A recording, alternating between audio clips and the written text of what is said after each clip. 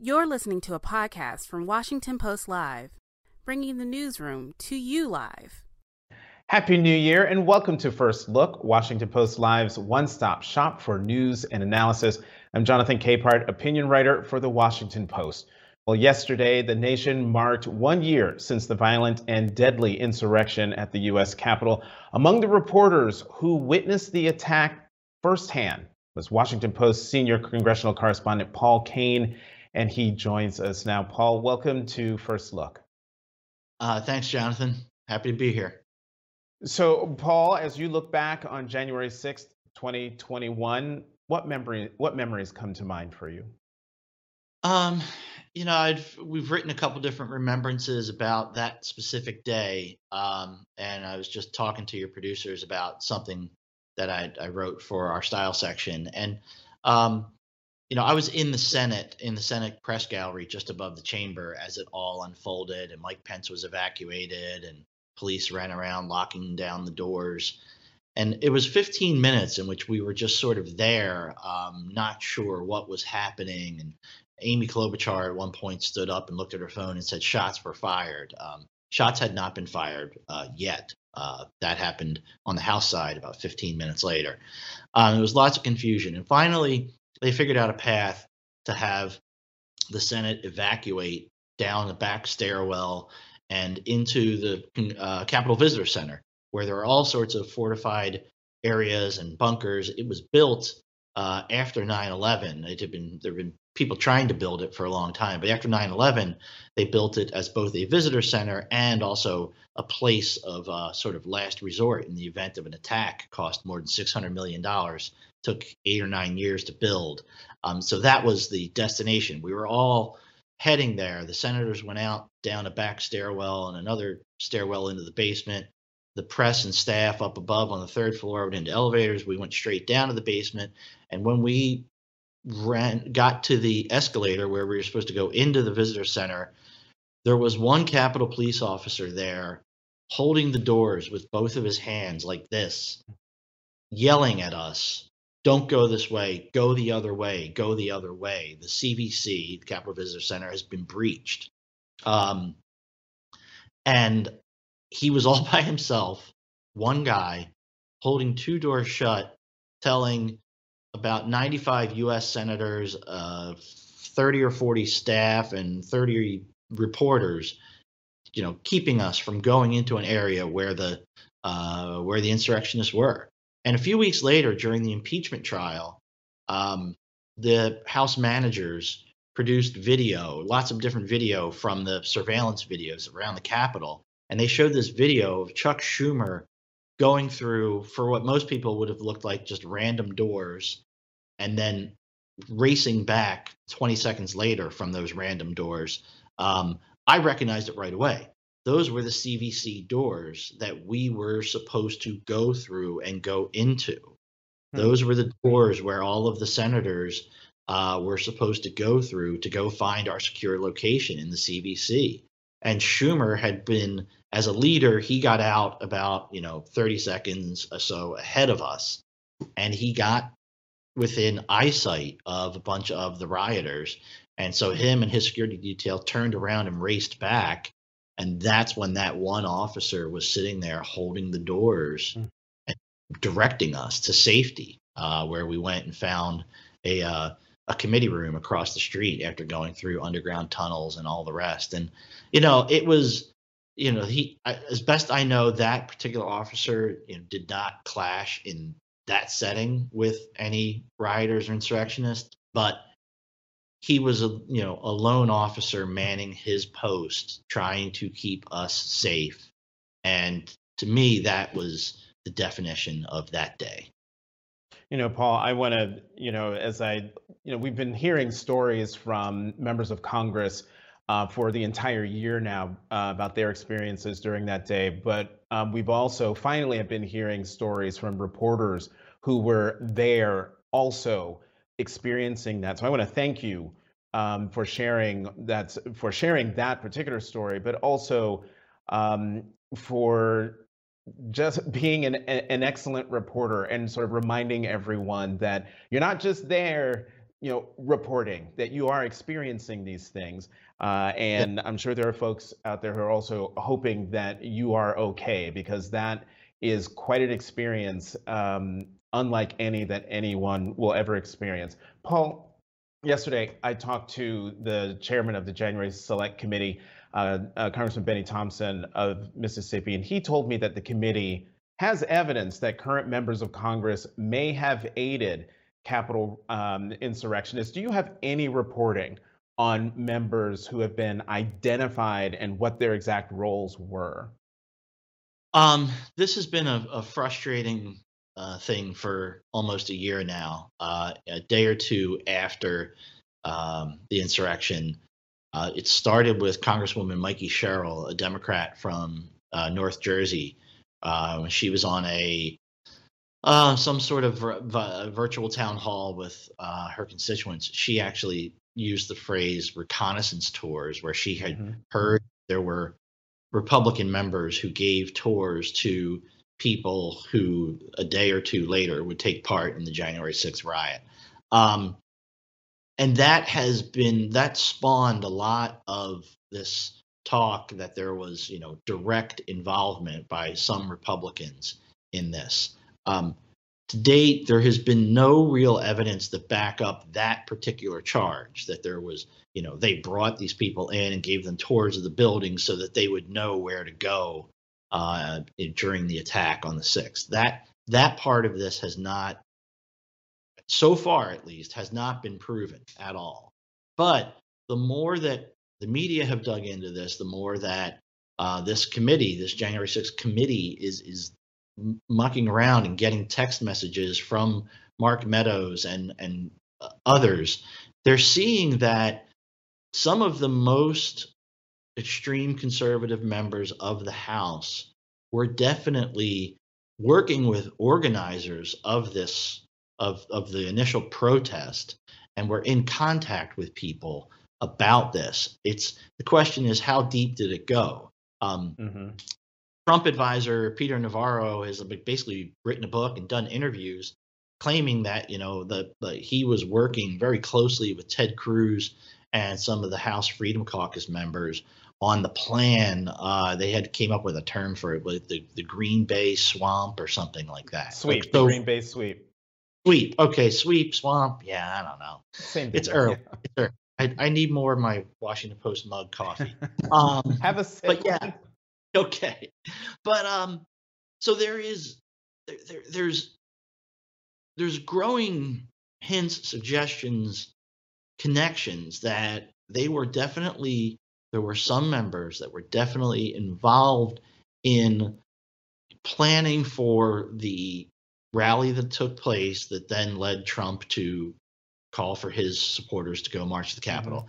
And that there were members of Congress that were definitely working with Trump advisors on this plan to, try to overthrow the results of, enough states. It was 6 states they were going to challenge, and those added up to something like 70 or so electoral college votes. And if they could invalidate more than 36 of those electoral college votes, then Joe Biden would not have the necessary amount to become president. And that was always that was the plan. And they were working with them. So we're waiting to see the full extent. Right. And to be clear, I asked Chairman Thompson because he did say that they do have evidence that tours were given in the Capitol by members of Congress. But what he did not say, he did not draw a connection that those tours were quote unquote reconnaissance. And I did ask him, wasn't the Capitol closed because of COVID? And he responded, yes, it was, but members of Congress could override that to bring people in and to tour them around. Paul, we have run out of time, but I do want to thank you for coming to First Look and to have a good weekend. All right. Thanks, Jonathan. Sure thing.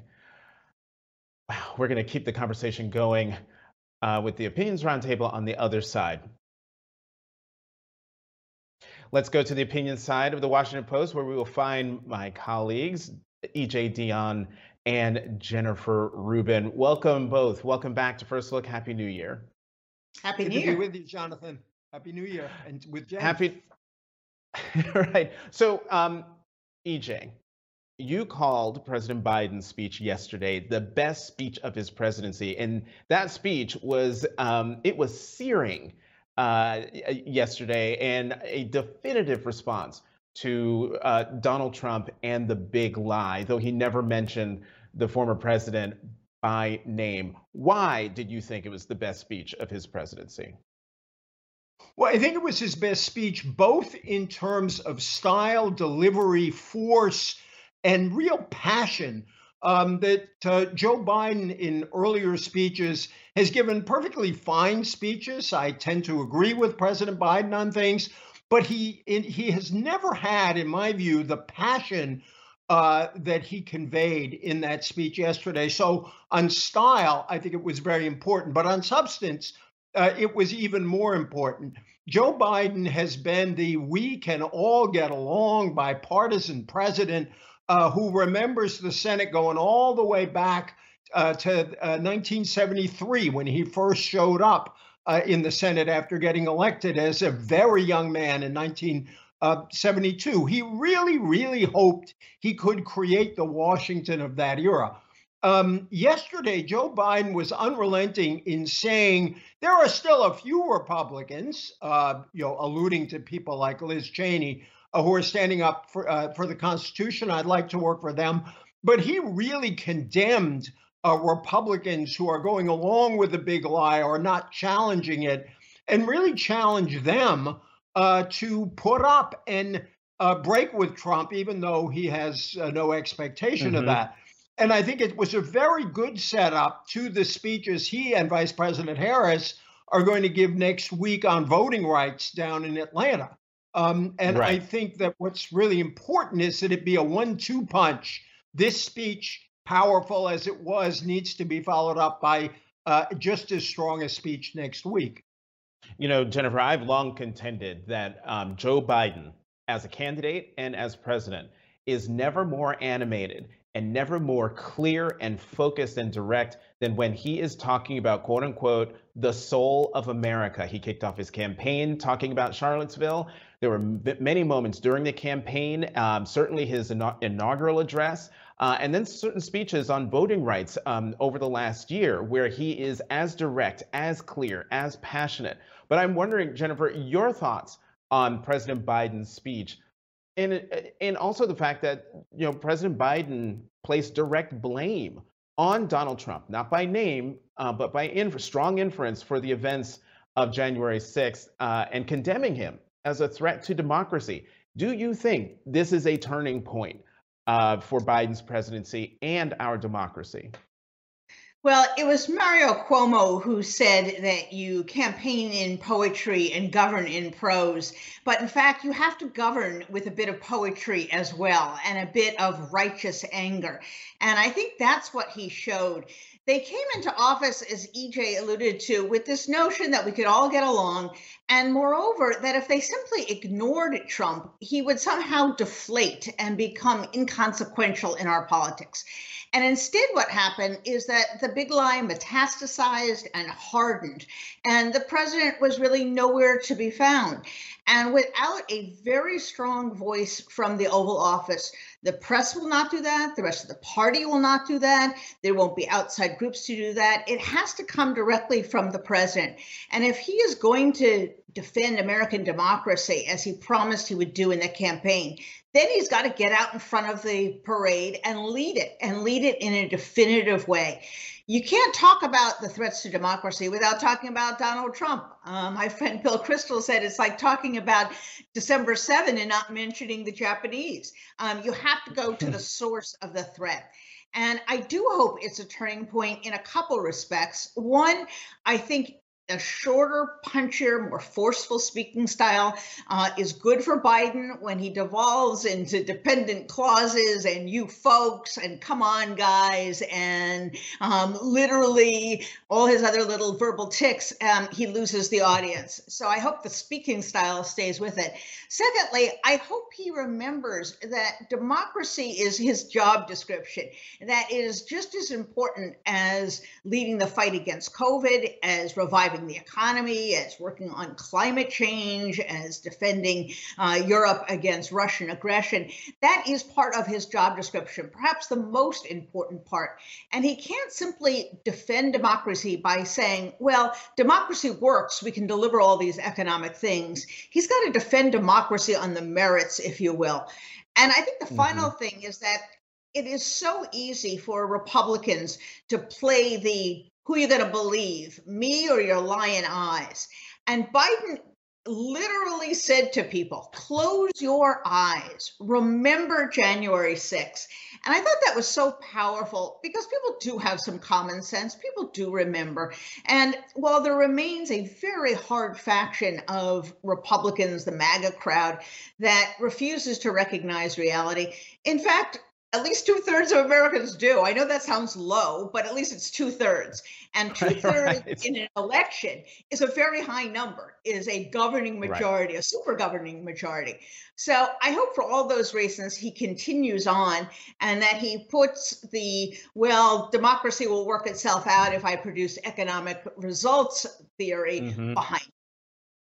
We have a shorter first look than usual because of my interview with Chairman Thompson. So we've got keep your answers brief. But can we just talk about the presence not only of former Vice President Dick Cheney with his daughter Congresswoman Liz Cheney, who's the vice chair of the January Select Committee. One, two, they were the only Republicans at the commemoration yesterday at the Capitol. And three, former Vice President Dick Cheney, who Democrats delighted in calling Darth Vader and, sponsoring articles of impeachment against him and all, were greeting him like a hero. Can we just talk about the significance of that yesterday? EJ, you go first.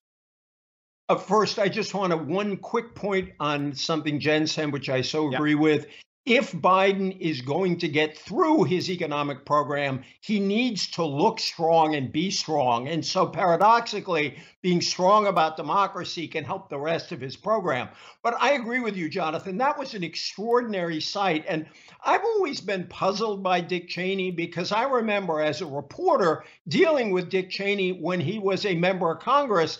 And he was a very reasonable guy to talk to. And then there was the Dick Cheney of the period when he was vice president, when obviously, to put it gently, I had rather passionate disagreements with him. In an odd way, the Cheney who was there was the Cheney that I remember from years ago, who really took the process of democracy seriously. But I think the other side of that you pointed to is also important, which is they were the only Republicans there. It's really scandalous. And yes, some of the senators were at Johnny Isakson's funeral, the late senator. That's fine. That's honorable. In Georgia. But nobody else was there. And that's really troubling. Jennifer? Yeah, I think we have to remember this is a great lesson for an era in which the defenders of democracy have to overlook partisan differences, that there is a difference between disagreeing even passionately, strongly with someone on substance, even something as substantive as torture or the war in Iraq. And then there is sharing a fundamental belief that elections matter, that the truth matters, and whoever is on the latter train is my friend and should be the friend of others who defend democracy.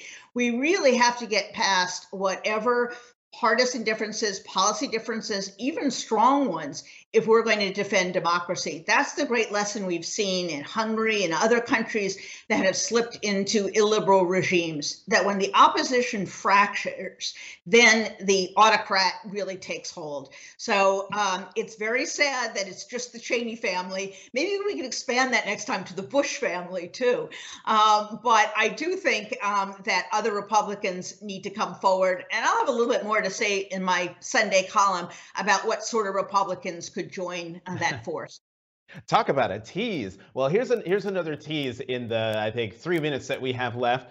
In my interview with Chairman Thompson, chair of the January 6th Select Committee, said he mapped out the plan for public hearings of the committee. They're going to be televised. They are going to be in prime time, but also they're going to be sequential.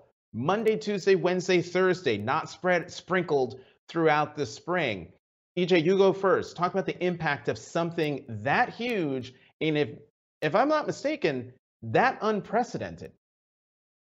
Well, when they have laid out their plans for this, I am very happy they're doing these televised hearings, and I like the way you describe them as sort of sequential and right up front. If you go, there have been hearings in American history that have had an enormous effect over the long run. The most prominent, of course, are the Watergate hearings. And I think for people old enough, or for people who love their history, these hearings could well remind us of the Watergate hearings. Now, fortunately, the president involved is no longer in office. But for people out there to have a committee lay this out, the job of Congress is to legislate, it can be to investigate, but it's also to inform the public. And I think these could be hugely valuable in laying out exactly what happened. And it may eventually even lead to prosecutions, as happened out of the Watergate investigation. Right. And Jennifer, to my mind, the reason why this would be unprecedented, having a televised hearing isn't unprecedented. To my mind, what makes it unprecedented is that the hearings aren't going to be during the daytime.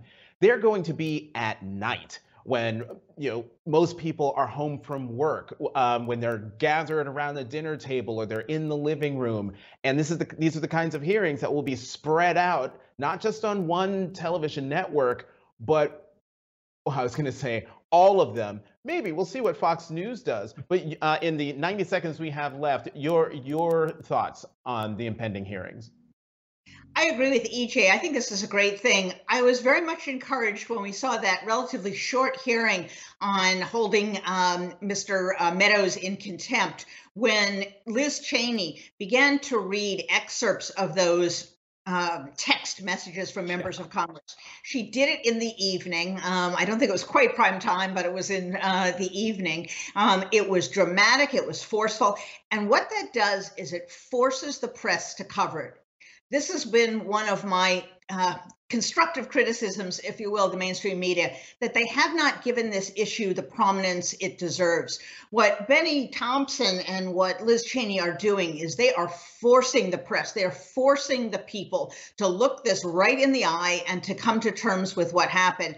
And I think that's a brilliant strategy. I think that's exactly what's necessary. And even if it changes no one's mind, I think this is a service to history, and it's simply the right thing to do. Yeah, I think you're absolutely right with Congresswoman Cheney not only reading the text messages, but not censoring herself in terms of expletives, keeping it real, keeping it raw, for people to understand just how serious January 6th was. I want a yes or no, because we literally have 30 seconds left. Should the committee present a criminal referral against Donald Trump if they have the evidence? Yes or no, EJ? If they have the goods, yes. Jennifer? Yes. EJ, Dionne, Jennifer Rubin. we do really have to go now. Thanks for coming on First Look. Have a great weekend. Good to be with you. Thanks for listening. For more information on our upcoming programs, go to WashingtonPostLive.com.